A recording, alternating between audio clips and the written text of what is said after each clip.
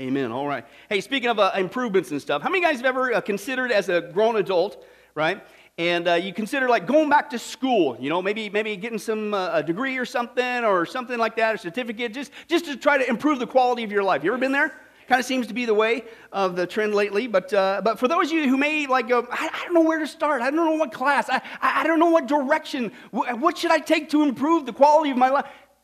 I'm here to help you out. Believe it or not, I actually came across some classes that you can take, apparently, that will seriously improve the quality of your life. And we're going to start off with classes for men. All right, ladies, this one's for you. But maybe you can encourage your man to partake and have a life-changing class with this man. The first class apparently goes something like this. It's called toilet paper rolls. They don't grow on holders, and it's followed by a roundtable discussion, in case you're still not getting the point. But another class is, hey, Health Watch. Bringing her flowers is not harmful to your health. Okay, guys can take that class. And, oh, by the way, it comes with graphics, full-blown graphics, and an audio CD to take with you when you complete the course. But here's another class. It's called Learning How to Find Things, starting with looking in the right place instead of turning the house upside down while screaming your head off. And it's open for forum discussion upon completion as well. But then there's this class, too. Is it genetically impossible to sit quietly as she parallel parks? Right? A driving simulation is offered. Now, believe it or not, it's just a mannequin because that is not possible. But anyway, I digress. But let's move on. Hey, the after-dinner dishes and silverware. Can they really levitate and fly into the kitchen sink? It's a great class, I hear. Examples on video in case you're not getting it. But ladies, you know that I try not to play favorites. So believe it or not, I found some classes to improve the quality of your life as well. And yes, I do need a ride home after this. Okay, so let's take a look at this first class. It's called Communication Skills 3, Getting What You Want Without Nagging. Hey, we actually have some brave men. This is great. Hey, Advanced Motor Shop, driving a car safely, a skill you can acquire. Believe it or not, it's true. And Telephone Skills 101, how to hang up. You know what I'm saying? I mean, this is awesome. But hey, who could forget Cooking 2? Bran and tofu are not meant for human consumption. Right? And if you don't get that one, take the advanced class, Cooking 3, how not to inflict your diets on other people, starting with your husband. Amen? Anybody else there? Right there. But hey, apparently this is a great class too. Hey, classical dancing, why men don't like to and they never will. You didn't marry Fred Astaire, give it up, deal with it. Can I get a ride home? Anybody? But you can see, man, there's tons of classes out there that are guaranteed to improve the quality of our lives, right? They're everywhere if you look around, get creative, okay? But believe it or not, I found one course, that's right, that is great for men and women, guaranteed to improve the quality of your life every single time, and that class is simply called this Bible Study 101. That's it. Bible Study 101, okay? And unfortunately, though, many Christians are avoiding this course, and so their lives, guess what? They never seem to improve. Why? Because, folks, it works like this. This is the heart of our study. When people, even Christians, refuse to study the Bible, it starts to produce a whole generation of churches who are walking around acting like practical atheists, right? We say we believe in God, but half the time with our lips and our lives, we're given a different impression as if God's not even there, just like an atheist, okay? As we've been seeing, it's not just detrimental in our walk with God. What's it do? People are watching us. It turns them away from God, okay? And that's something we should clearly avoid. So to avoid this irony of you and I as Christians living like these practical atheists by not knowing who God is, we're going to continue our study once again from the Word of God, on the character of God. Okay, how to defeat practical atheism, get back to who God really is. It's not your conception, it is right here. He tells us who He is from His Word, and that's what we're doing. Now, we've already seen the first thing about God. He's real. Okay, there's a real reason why we're really here, okay? I said that enough, okay? It's because He's real. It's not a make-believe pipe dream, okay? And the second one is the good news. Hey, He's not just afar off staring at us. We have a beautiful, loving, personal, intimate relationship with God. The real one and only God through Jesus Christ. Isn't that mind-blowing? The third thing we saw, He is wise. He knows everything. You don't want to ever be steered wrong? Don't ever get away from the Word of God. Okay? He doesn't lie to you. He knows everything. The fourth thing we saw, He is sovereign. He's in control. He turns all things. How many things? All things together for good because He's also good. And then the last two times we saw, the fifth thing we need to know about God is that God is powerful, right? So once again, turn to somebody and say that. Hey, boom! At least one of you did that. That's right. Okay. And what we saw is God is so powerful, man. You might as well just say that when you read the scripture. Boom! It just comes off the page. He's so powerful. Listen, there's nothing He cannot do. There's nothing He cannot do. That's what we saw last time. He can do whatever He wants, and He demonstrates that by saving anybody He wants. He can supply any need He wants. He can solve any problem He wants. Remember that? Remember last time? God can save even, yes, mass murderers. You know what's even more wild? He saved you guys. And me, even more than that, right? He can save anybody. It's awesome. And then we saw, man, he's so powerful, he can make provision for he can make biscuits out of thin air. Wasn't that cool, that actual testimony? And then we saw he can bring two people back together again on opposite sides of the planet, snap of his fingers, bang. How many times and how many ways does God's got to let us know? He's all powerful, man. What are you worried about? He can solve anything, and he can do whatever he wants within the scope of his character. But it gets even more better as we go. The second way the Bible shows us that God is powerful is, man, there is nothing that can intimidate God. All right, do you think if somebody actually had a hand that large and that whole city was screaming at him, I'm going to get you, do you think he'd be scared? Folks, you realize how big the hand of God is? And it ain't just over a city, it's over the whole universe. There is nothing that can intimidate God, okay? And folks, therefore, nothing as his children should intimidate us. But again, believe it or not, this is a lesson that the ruling elite needed to learn. And the first guy that needed to learn that, one of the first guys, was a guy named Nebuchadnezzar. Open your Bibles to Daniel chapter 4. Daniel chapter 4, okay, verses 34 through 37. Now, as you turn there, the context, of course, is after Nebuchadnezzar, of course, he got too big for his britches. Right? God predicted about his kingdom. We'll get to that again in a little bit. God predicted that his kingdom would come, but then he took the credit for it. Look what I have built. He didn't give glory to God. God was not a part of his political equation, so God judged him. Okay? And then what you're going to see is he was, if you remember the account there, that he went insane for like 7 years, right? Even grew fingernails like an animal and all that stuff that was going on there. And this is the account where he finally comes to his senses. But notice what it took before he could, quote, come to his senses. And then listen, what was the first thing coming out of his mouth is the context there about God, okay?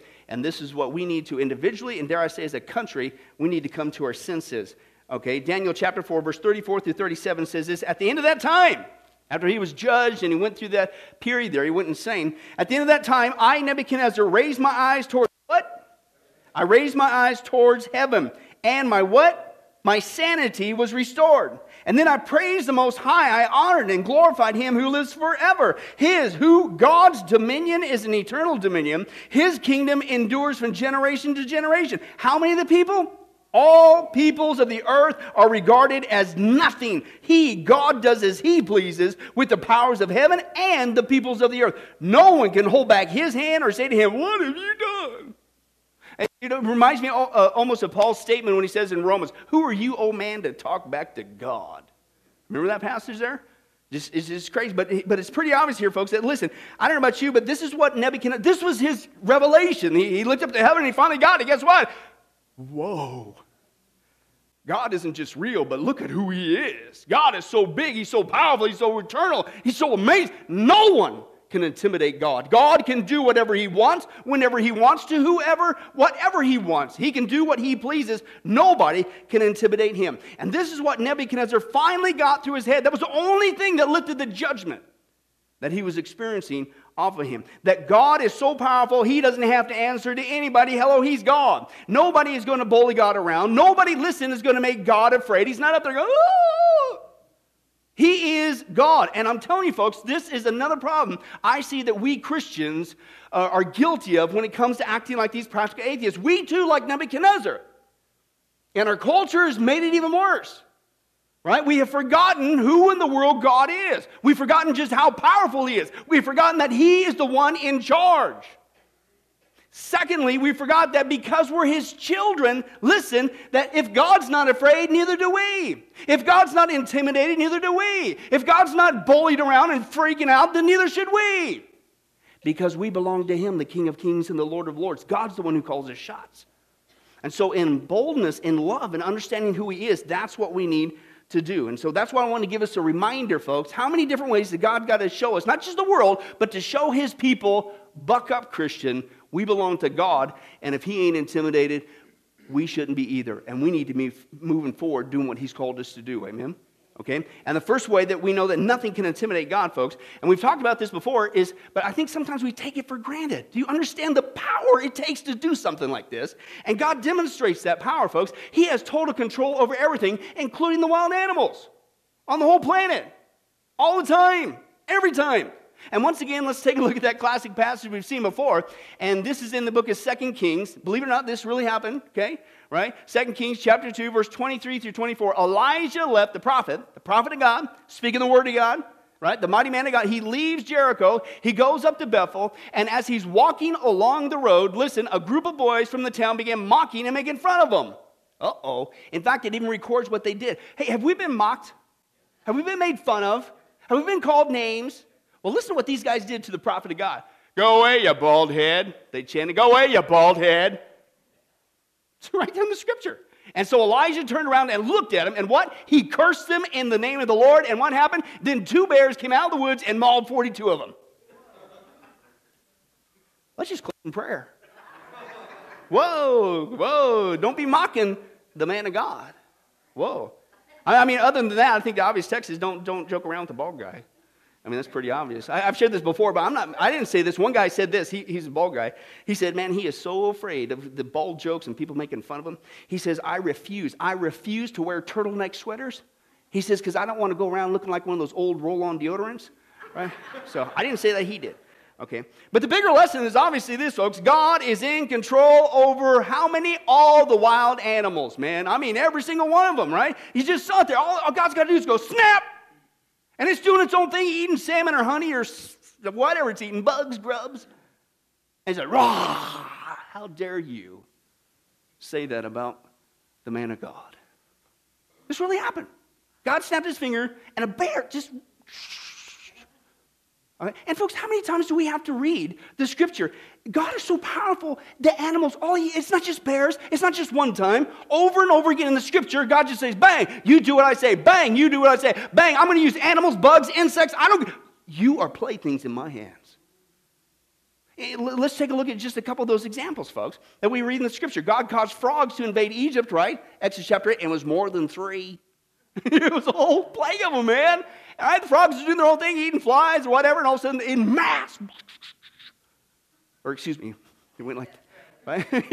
God caused gnats, even insects, right, to invade Egypt, Exodus chapter 8. He caused flies to invade Egypt, Exodus chapter 8. He caused livestock of Egypt only to die, Exodus chapter 9. He caused locusts to invade Egypt, Exodus chapter 10. He caused quail to come for food, Numbers chapter 11. He caused poisonous snakes to bite people when they complain, Numbers chapter 21. He caused hornets to invade, take over the armies for Joshua in Joshua 24. He caused the bears to maul the youth, 2 Kings 2. That was our opening passage. He caused a donkey to talk and rebuke Balaam in Numbers 22. And yes, that happened. Wouldn't it be cool if your pet could talk? Especially my wiener dog. Wouldn't it be awesome? Now, I don't recommend go get in trouble so God has to cause your animal to rebuke you. But did you know that really happened? Did you realize that God is so powerful? He not only controls the animals, he can say, psh, and that animal will talk, and it will talk coherently, and you will understand it. Do you understand the power of what's going on here? Dr. Doolittle, eat your heart out. God could do anything he wants, and he demonstrates that over and over again in the animal. Now, see, I think our problem is we read those accounts and we go, oh, that was back then. We're much more scientific today and sophisticated. Yeah, whatever. It's called ye of little faith. Did you know that God still is on the throne? Did you know that God still controls the animals today? Now, let me give you just one example. You tell me that this was not the hand of God, because God is sovereign, right? Remember we saw he's omnipresent. He sees everything, and he orchestrates, and he does everything. Watch what God did to save this boy. Listen, with a cat. A cat. Watch this. This is wild.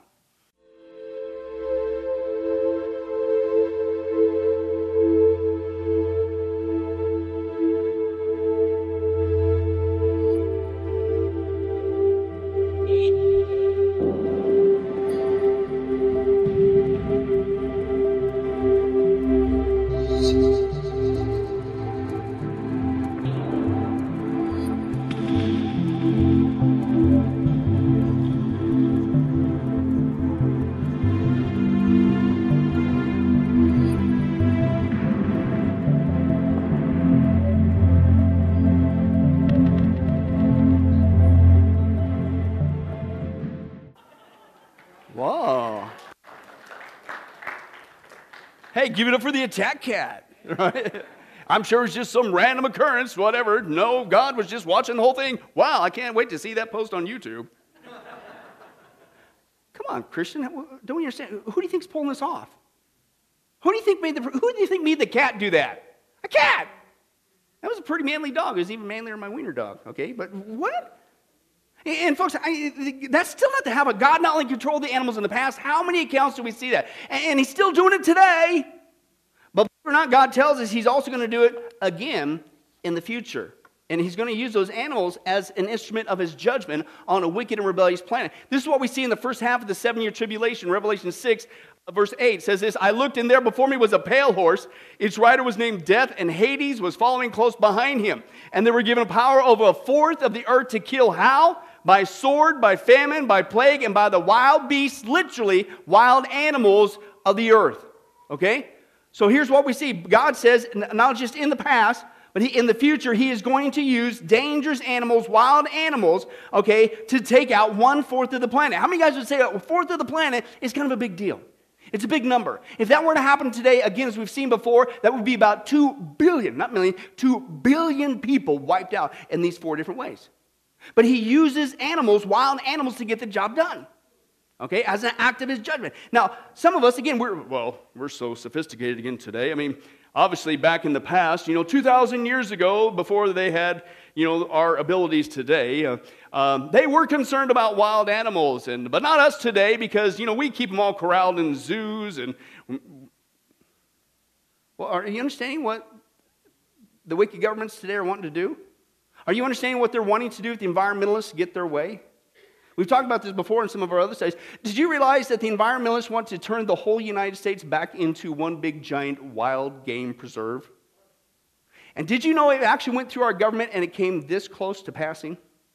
In fact, let me show you. It's called the Biodiversity Treaty. This is what these people wanted to do to the United States of America, okay, and of the previous administration. This is was one of the things they were wanting to do. Listen, here's the actual map. I'm not making this up.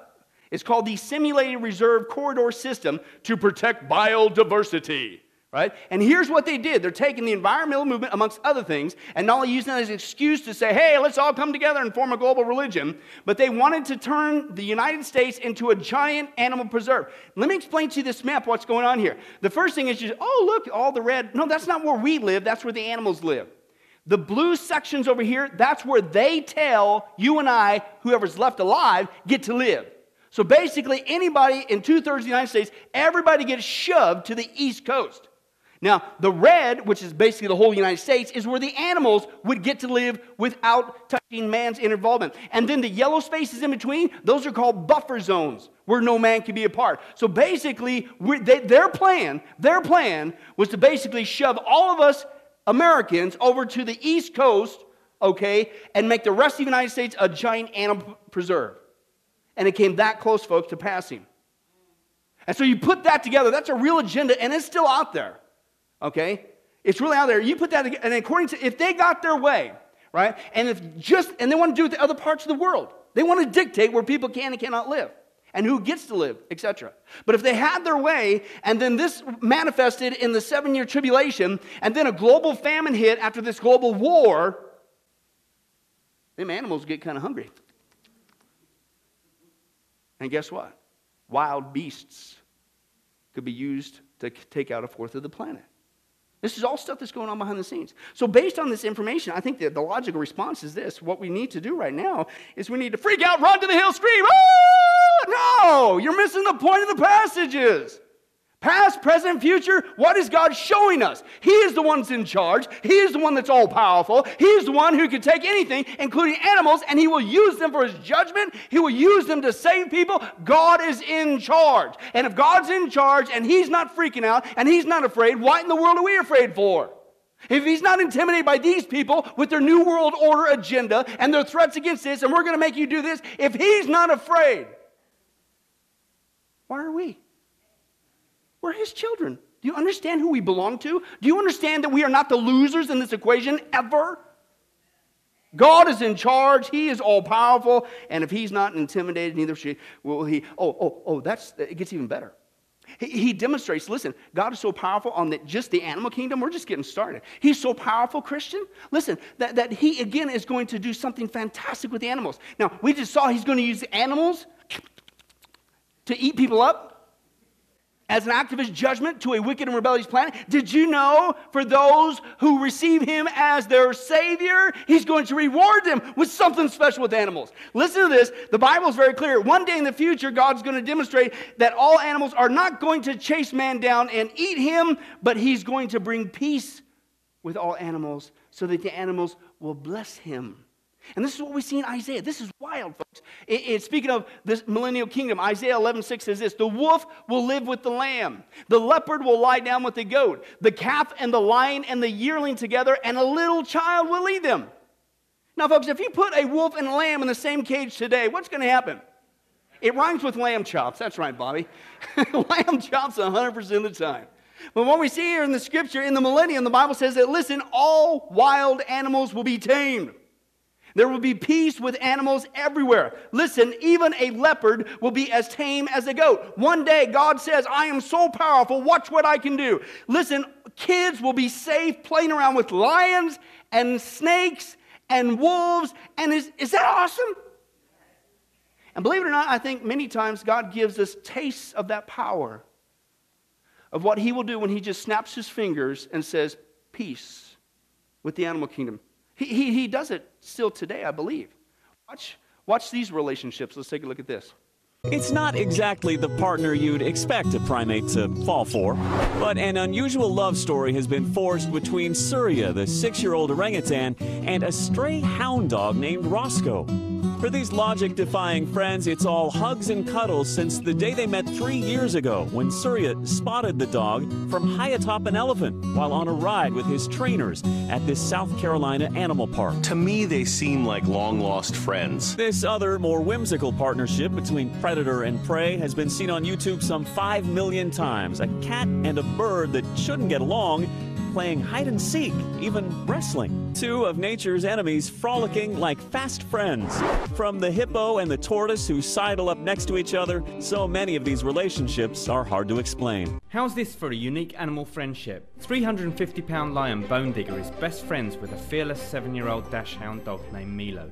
They may seem like unlikely friends, but Jericho the horse is perfectly happy to let this baboon laze on his back while they both soak up the sun. It may look like this dog's days are over, as a jaguar appears to go in for the kill. But things aren't always what they seem. In fact, this unusual pair are actually best friends. These two struck it off straight away. And now this feline-canine combo are inseparable. They don't leave each other, they feed together, sleep together, do everything together. 24 hours a day, they haven't been separated at all. They are like brothers. Sean Ellis from Devon in England has integrated himself into a pack of wild wolves. The pack itself began when the wolves in particular were only a few days of age. I still consider myself to be part of that family. Okay, you got that part, okay. Like millions of people around the world, Mark Dumas loves nothing more than to take a morning swim. But for him, there is a rather massive difference as Mark swims with a polar bear.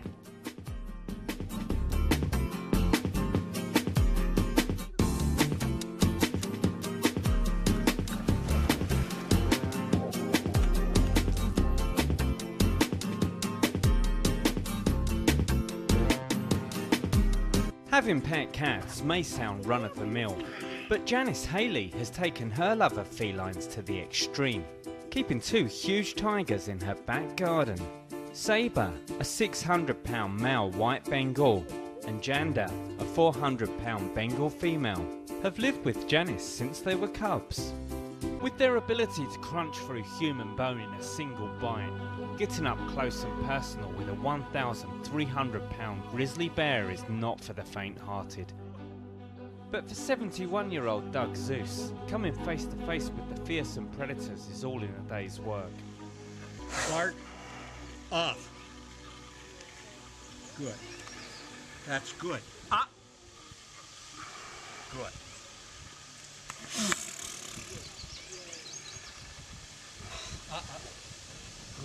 This pairing, researchers say, is one of the strangest animal bonds ever seen. A lioness who, instead of eating her dinner, adopts it.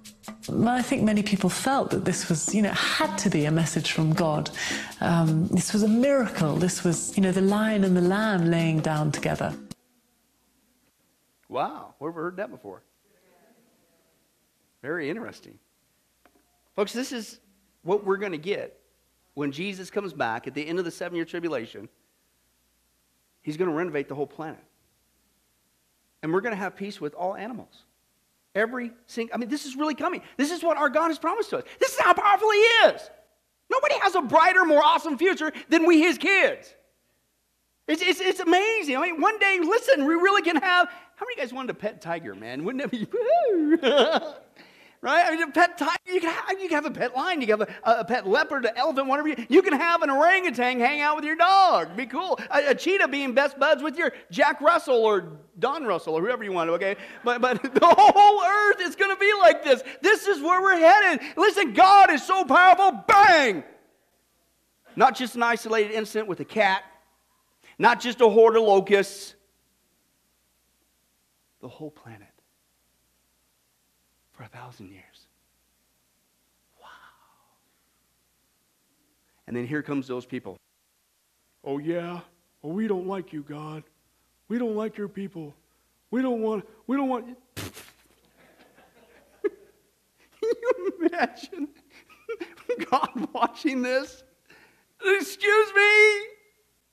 He's seen all this going on in our planet. Folks, the point is this, I don't know about you, but I'd say anybody who can clearly demonstrate that they can control all the wild animals on the whole planet, not just in the past, not just today, but in the future, one for judgment, another for blessing. I would say he's not just powerful, but there is nobody can intimidate that guy, right? That's our God. And so here's the point from His Word. We're His children. How could we ever allow ourselves to get intimidated by anybody? Christian, is a time, and I use this in a spiritual sense, is a time for us to buck up and get out of the closet. It's a time to make most of this opportunity and refuse to be intimidated. We belong to God. He's not freaking out. He's all powerful. So guess what? Neither should we. Okay? The second way that we know that nothing can intimidate God is, listen, He not only controls the animals, okay, He controls the atmosphere. Okay, how many times have we got to see this one too? Okay, and this is just one instance we see in the book of Job. Okay, Job chapter 37, 5 and 6. God's voice is glorious in the what? The thunder. And we cannot comprehend the greatness of His power. He who? God directs the snow to fall on the earth, and God tells the rain to pour down. Folks, it ain't Mother Nature who's in control of the weather. It's Almighty God. Okay, it is Father God. The Scripture is very clear about that. He has control even of the atmosphere. Listen, God is so powerful with the clap of His hands. The whole atmosphere on the whole planet has to do exactly what He says when He wants it to happen. That's how powerful He is. He does it all the time. And again, how many times in the Scripture has He demonstrated this ability? Let's take a look at all these different ways that He's recorded for us in the Scripture in the past. God caused a flood to cover the whole earth. Did you realize that?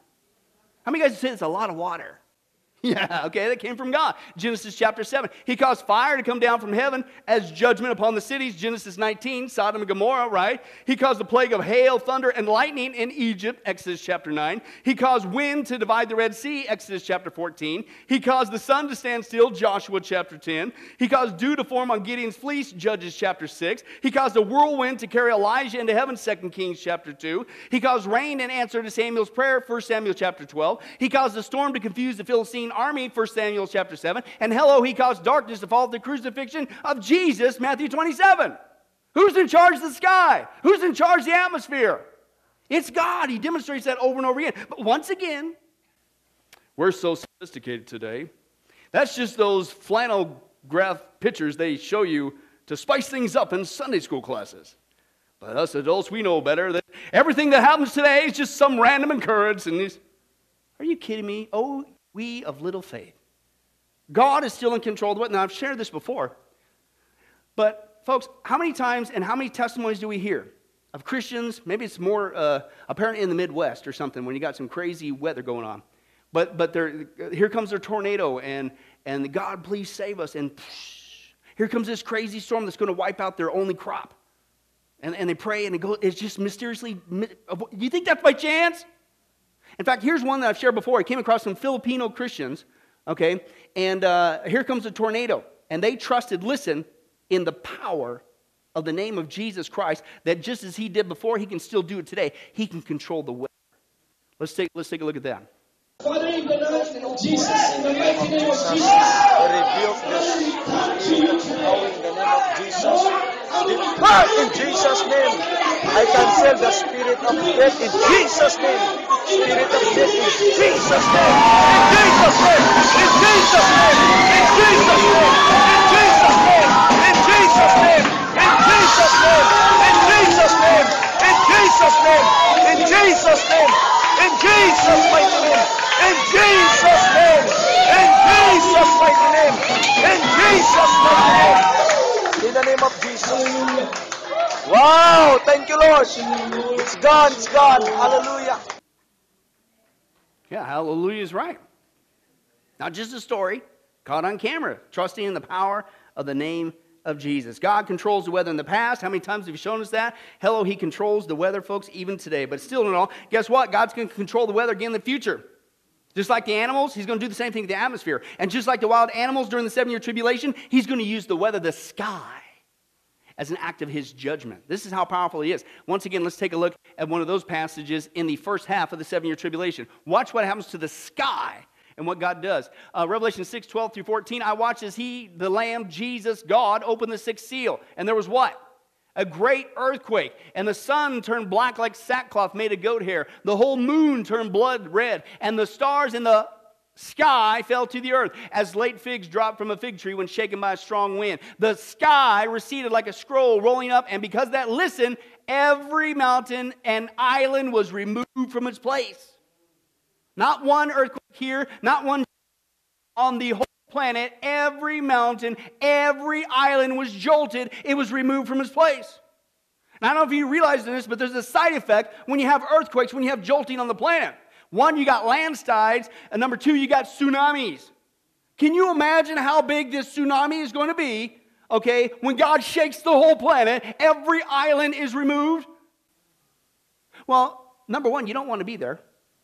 Take the one and only way out through Jesus Christ. But if you rebel, maybe it's going to look something like this. Here's a big wave. Let's take a look at that. A massive landslide that took place earlier today on the volcanic island of La Palma. Eruptions this morning are believed to have split the island into two, collapsing 500 billion tons of rock into the ocean. Witnesses say this impact into the sea created a wave of over 500 meters high. This is Foxtrot Lima 99. I have a sighting. Confirm I have a sighting of the wave. Now deploying camera vision. It's heading west. Repeat, it's heading west.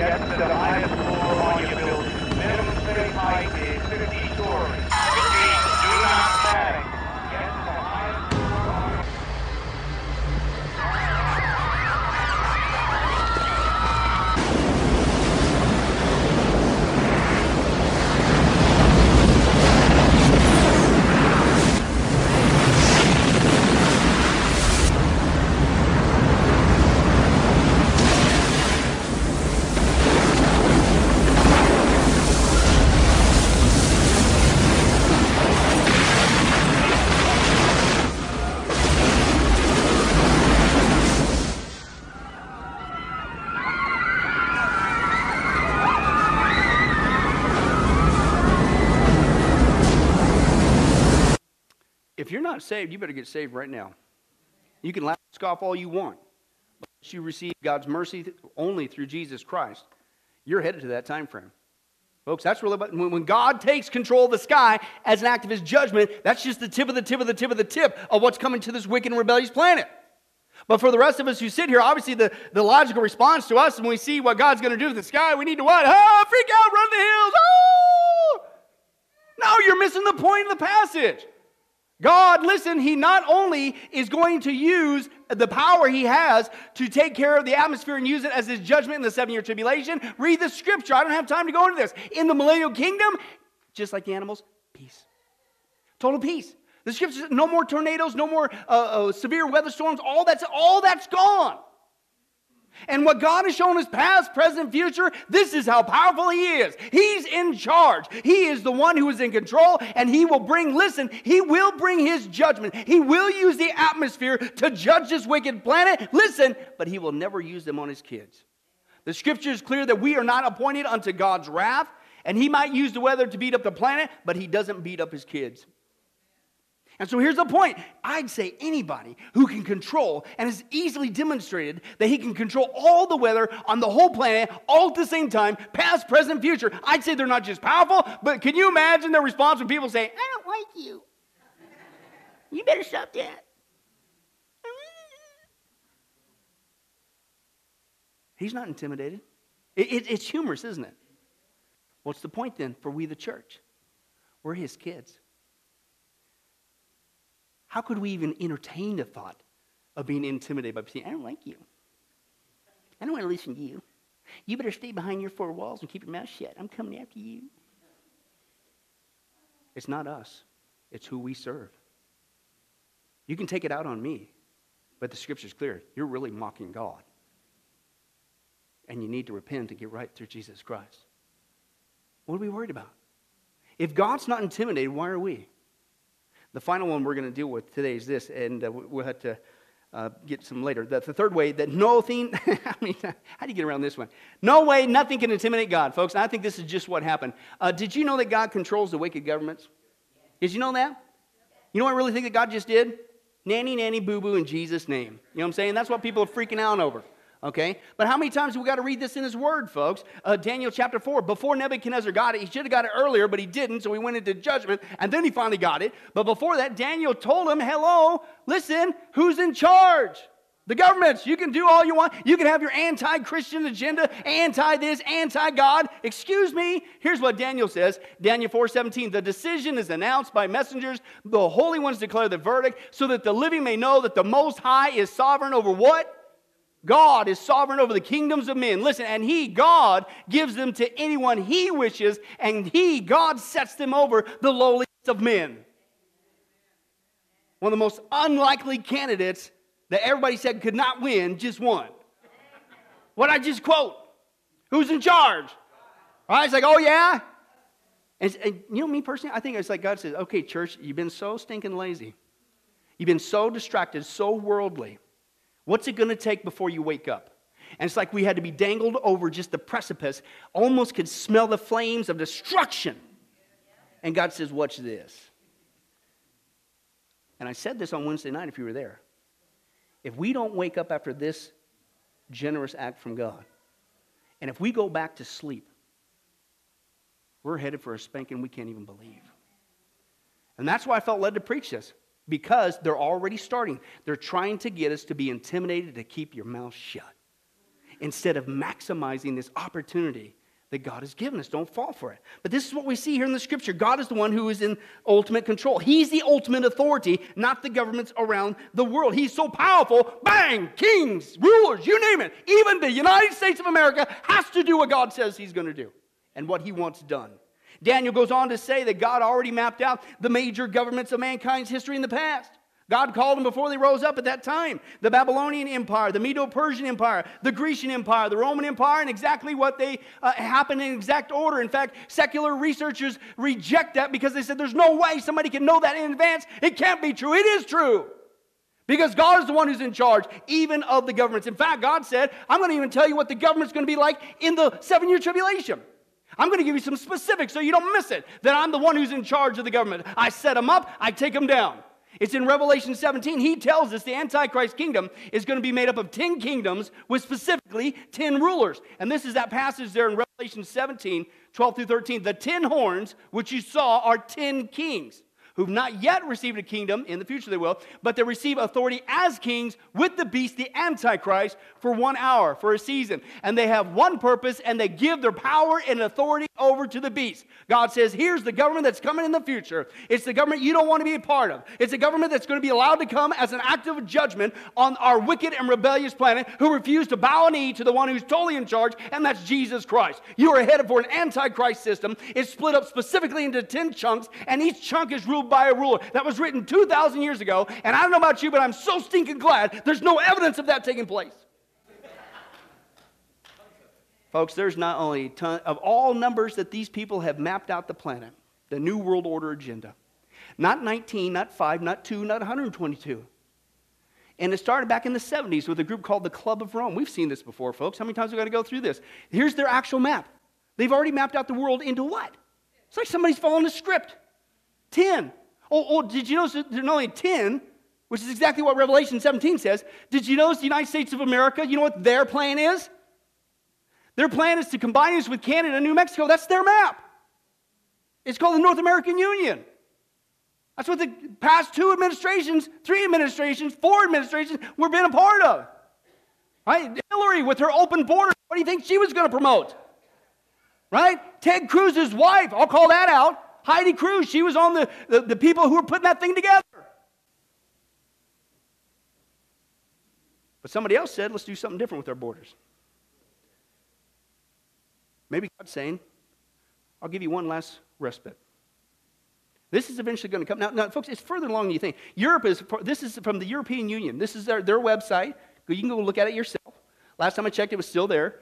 Okay, and they got the planet into sections. You know how many sections? Here it is. 1, 2, 3, 4, 5, 6, 7, 8, 9. Hey, go figure, it's 10. European Union. Even closer than that. Here's from the UN's website. Right? And they made an announcement that a new research program on global democracy, which is the buzzword for one world government, okay, has been established. Let me zoom in. A global research program facilitated and coordinated through a convening group of 10 persons based in 10 world regions was established last year with the core funding from the Ford Foundation, from the UN. It's already been mapped out. They've already got it. Not 122, not 5, not 33, 10 kingdoms ruled by 10 rulers. God says that's what would come to this planet as an act of judgment for those who would rebel against Him. And it's already here. So obviously the logical response for you and I is to, ah! One last time, what is God trying to tell us? Who's in charge here? Who's in control past? Who's in control present? Who's in control of the future? Who's the one who's all-powerful, even over the governments? It's God. And we belong to Him, so what are we intimidated for? We shouldn't be intimidated by these guys' plans because they're the losers. In fact, read this scripture and go to sleep. Okay, it's Psalm chapter 2. Here's what God says about these New World Order leaders, okay, and how He feels about them and all their threats. We're going to take over the planet and all this blah, blah, blah. Listen to what He says, Psalm chapter 2, okay, verse 1 through 6. Why do the nations conspire and the peoples plot in what? Vain. The kings of the earth take their stand, and the rulers gather together against the Lord and against His anointed one. Let us break their chains, they say, and throw off their fetters. And what? What's God doing? He's splitting the gut. You got to be kidding me. Are you serious? Right? He's laughing. Oh, but then His laughter turns, I'm going to scoff at you. The Lord scoffs at you, and you keep that up, guess what you're inheriting? You are storing up wrath. Then He rebukes them in His anger, and then He terrifies them in His wrath, saying, I, God, I have installed my king on Zion, my holy hill. Here's the point. If God's laughing at these guys' threats, what should our attitude be? Every time somebody comes up to us, don't you realize these guys behind the scenes, they're going to take over the planet, they're going to do this. What should we say? Are you serious? Are you really freaking out? Can I tell you something? His name is Jesus, right? He's coming back. He's going to take over this planet. His government's going to be awesome. No, I didn't say that. God did. Okay, Isaiah, listen, that's the phrase there. I have installed my king on Zion. He's speaking about when Jesus comes back at the end of the 7-year tribulation, after the governments are used of God as an act of judgment, but Jesus is coming back. He's going to bring peace to the atmosphere. He's going to bring peace to the animal kingdom. But listen, Jesus Christ is going to rule and reign. He's going to be in charge of the government. It's going to be awesome. This is what Isaiah says, right? We sing about this every Christmas, and it's like we missed the point. Why was he born? He's coming back. Isaiah 9:6, to us a child is born, to us a son is given, and the what? The government is going to be on whose shoulders? Jesus' shoulders, okay? And he'll be called what? Wonderful Counselor. The Bible says, folks, one day the government is going to be on the shoulders of Jesus Christ in the millennial kingdom. Listen, Isaiah doesn't just say it's going to happen. He's trying to tell us how awesome news this is. This should put the permanent smile on your face forever. He says, listen, that government is going to be wonderful. In the Hebrew, it's the word Pele, and it means wonderful. It's astonishing, extraordinary. It's going to be a marvel. Isaiah says Jesus, when he's in charge of the government, it's going to, listen, what's our attitude towards government today? I love government. I love politics. Woohoo, me and politics. Oh, I love politics. Let's sing that song. I think all day long. No, it's kind of politics, government, it's a horrible taste in their mouth. And Isaiah says, no, listen, don't you understand? When Jesus Christ reigns, woohoo! It's going to be awesome. We are going to sing songs. How awesome the government is. It's wonderful. For 1,000 years. Listen, why? Because unlike today, Jesus doesn't lie like politicians today. When Jesus speaks, when he makes a rule, he is the way, the truth, the life. Listen, we are headed for a reality where you will never hear statements like this from the government. I am not a crook. Liar. Read my lips, no new taxes. Liar. I did not have sexual relations with that woman. Liar. Right? Hey, the fundamentals of the economy are strong. Liar. Oh, here's one. You'll be able to keep your health insurance. Liar. Right? In fact, believe it or not, no more will you hear statements like this from Bob Hope. Yeah, watch this one. You live here? Yes. Well, maybe you know what a zombie is. When a person dies and is buried, it seems there's certain voodoo priests who have the power to bring him back to life. Horrible. It's worse than horrible because a zombie has no will of his own. You see them sometimes walking around blindly with dead eyes, following orders, not knowing what they do, not caring. You mean like Democrats? Oh, no. Did he really say that? Hey, I'm sorry, it's time-sensitive material, and you got to get it in when you can. All right. But it's kind of like this one. One day, this little girl, her name was Susie, and she's standing on the side of the sidewalk in front of her house, and next to her, she's got this basket containing a number of little kittens there, and in her hand was a sign that said, hey, free kittens. Well, all of a sudden, a big line of black cars pulled up, and out of the lead car steps out this woman. She goes, hi, little girl, I'm Hillary Clinton. What do you have in the basket there? And the little girl says, kittens. And so Hillary says, well, how old are they? And Susie replies, she says, they're so young, their eyes aren't even open yet. Yeah. And so Hillary asks again, well, what kind of kittens are there? Listen. And the girl answered, smile, they're Democrats.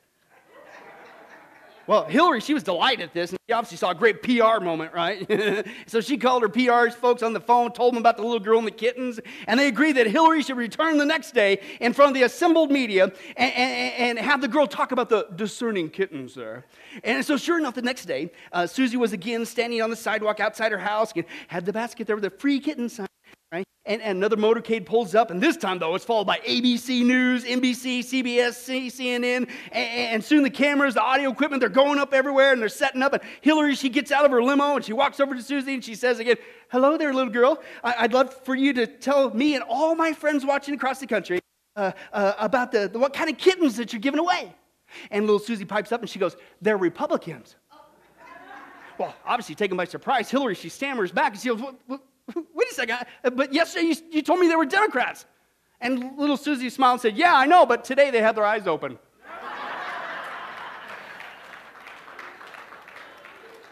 Time-sensitive material, you got to get it in when you can. But here's my point.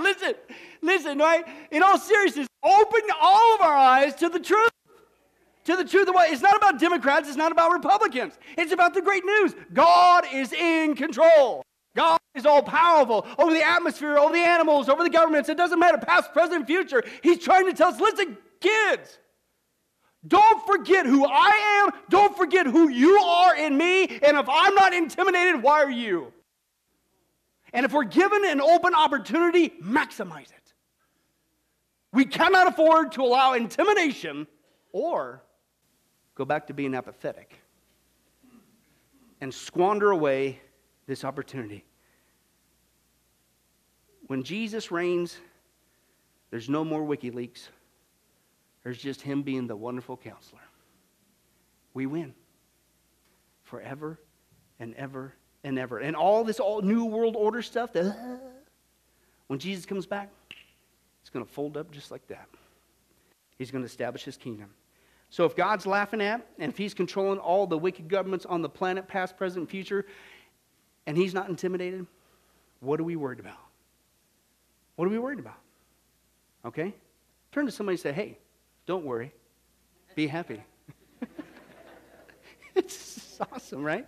In fact, I'm telling you folks, listen, as we close, once I'm convinced, once we, the church, get back to understand who our God is and how powerful he is and how in control he is, and he demonstrates it over and over again, in our days we can be responsible. When you understand the awesomeness of who he is, you don't have to be fearful anymore. You don't have to be intimidated. You can speak up just like everybody else in love and in boldness. It's okay. You don't have to shrink back. In fact, when you really get an understanding of who God is, it's awfully hard to keep your mouth shut. Like this Christian. Here's what he says about God. Good understanding. He said, God, he is the first and the last. He's the beginning and the end. He is the keeper of the creation, the creator of all. He's the architect of the universe and the manager of all times. He always was, always is, always will be, unmoved, unchanged, undefeated, and never undone. The world can't understand him, the armies can't defeat him, the schools can't explain him, and the leaders can't ignore him. Herod couldn't kill him, the Pharisees couldn't confuse him, the people couldn't hold him, Nero couldn't crush him, Hitler couldn't silence him, the New Age can't replace him, and Oprah can't explain him away. He is holy, righteous, mighty, powerful, and pure. His ways are right, his word is eternal, his will is unchanging, his mind is on me. He's my Redeemer, my Savior, my guide, my peace. He's my joy, my comfort, my Lord, and he rules this life. He will never leave me nor forsake me, must leave me, forget me. He'll never cancel my appointment in his appointment book. When I fall, he lifts me up. When I fail, he forgives. When I'm weak, he is strong. When I'm lost, he is the way. When I'm afraid, he's my courage. When I face persecution, he seals me. When I face death, he carries me home. He is everybody, everywhere, every time, every way. He is God. He is faithful. I am his. He is mine. My Father in heaven has whooped the father of this world. And so if you're wondering why I feel so secure, you better understand this. God is in control. He is all powerful. I am his. He is mine. All is well with my soul.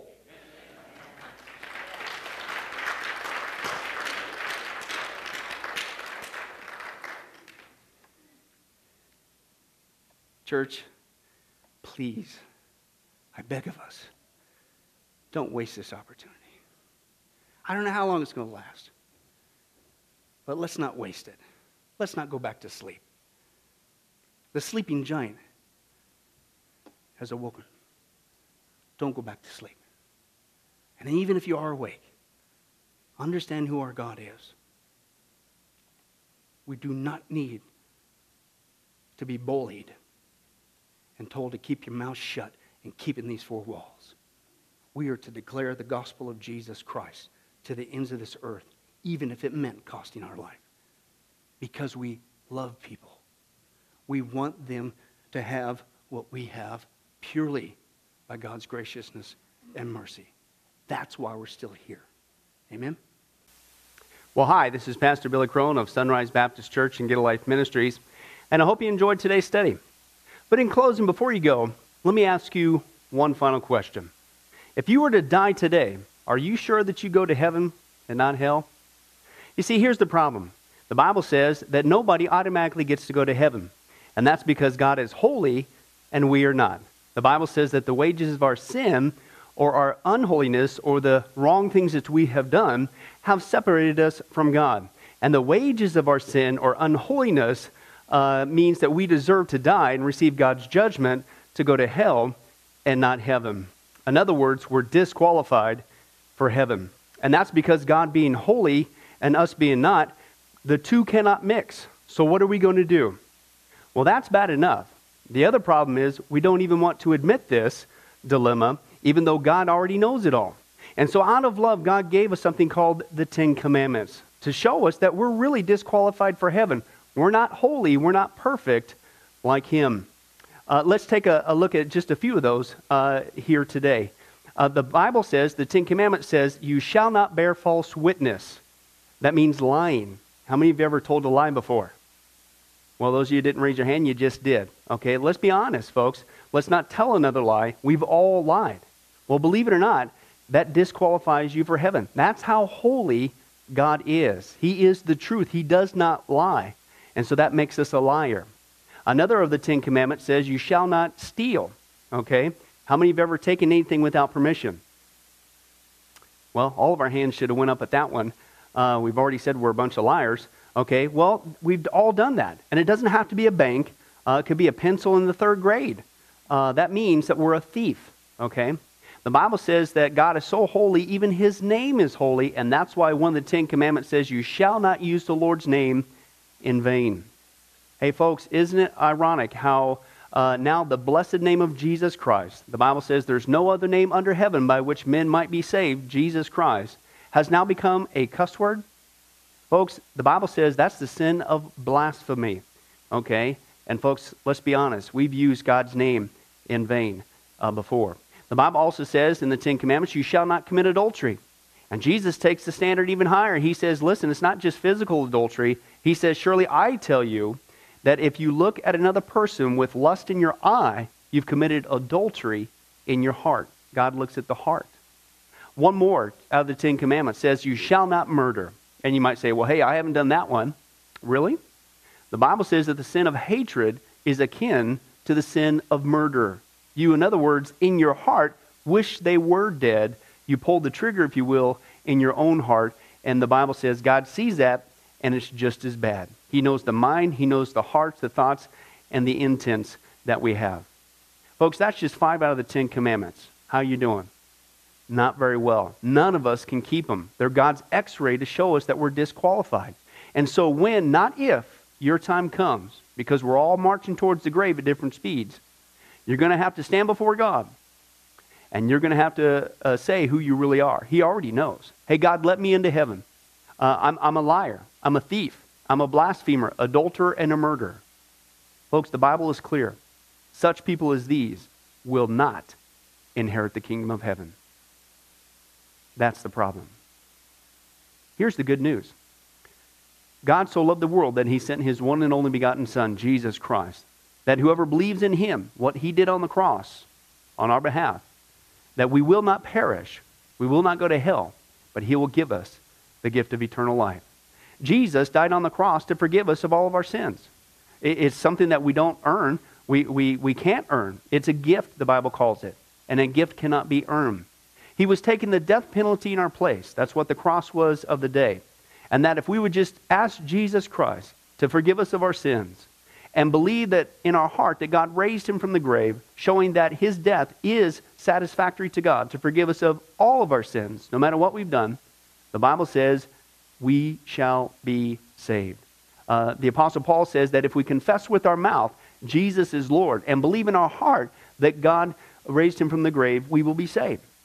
Let me give you a common analogy of what God's doing and what he did for us with Jesus dying on the cross on our behalf. In life, we know that people can be sentenced for a crime to where they're actually on death row. The courtroom scene has completely finished. The gavel has already sounded. They are going to jail, and they're just awaiting their time before they go to the death penalty.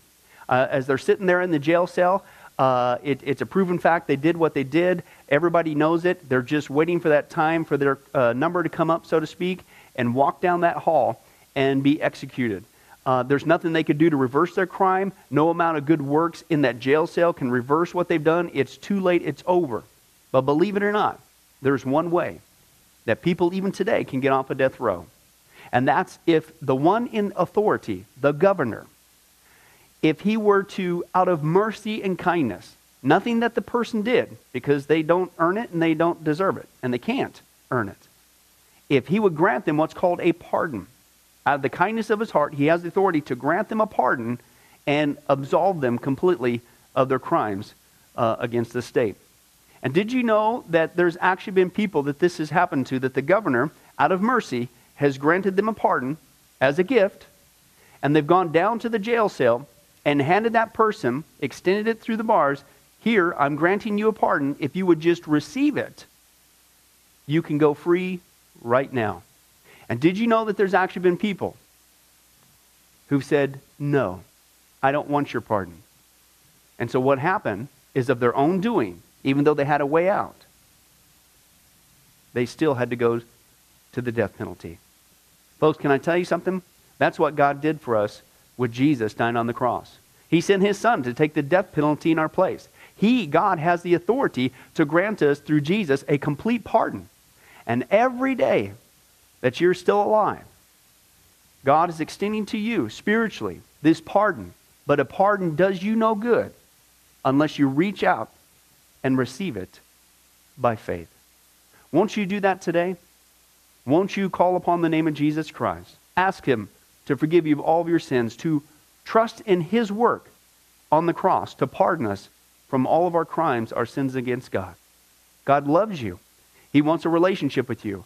But there's only one way to heaven. It's Jesus. There's only one way to get off a death row. It's through the cross of Jesus Christ.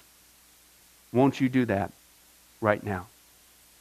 Well, this has been Pastor Billy Crone of Sunrise Baptist Church and Get a Life Ministries. And if there's anything that we can do for you, please don't hesitate to contact us. Our number, our information will come up here on the screen shortly. And if there's anything we could do for you, please don't hesitate to let us know.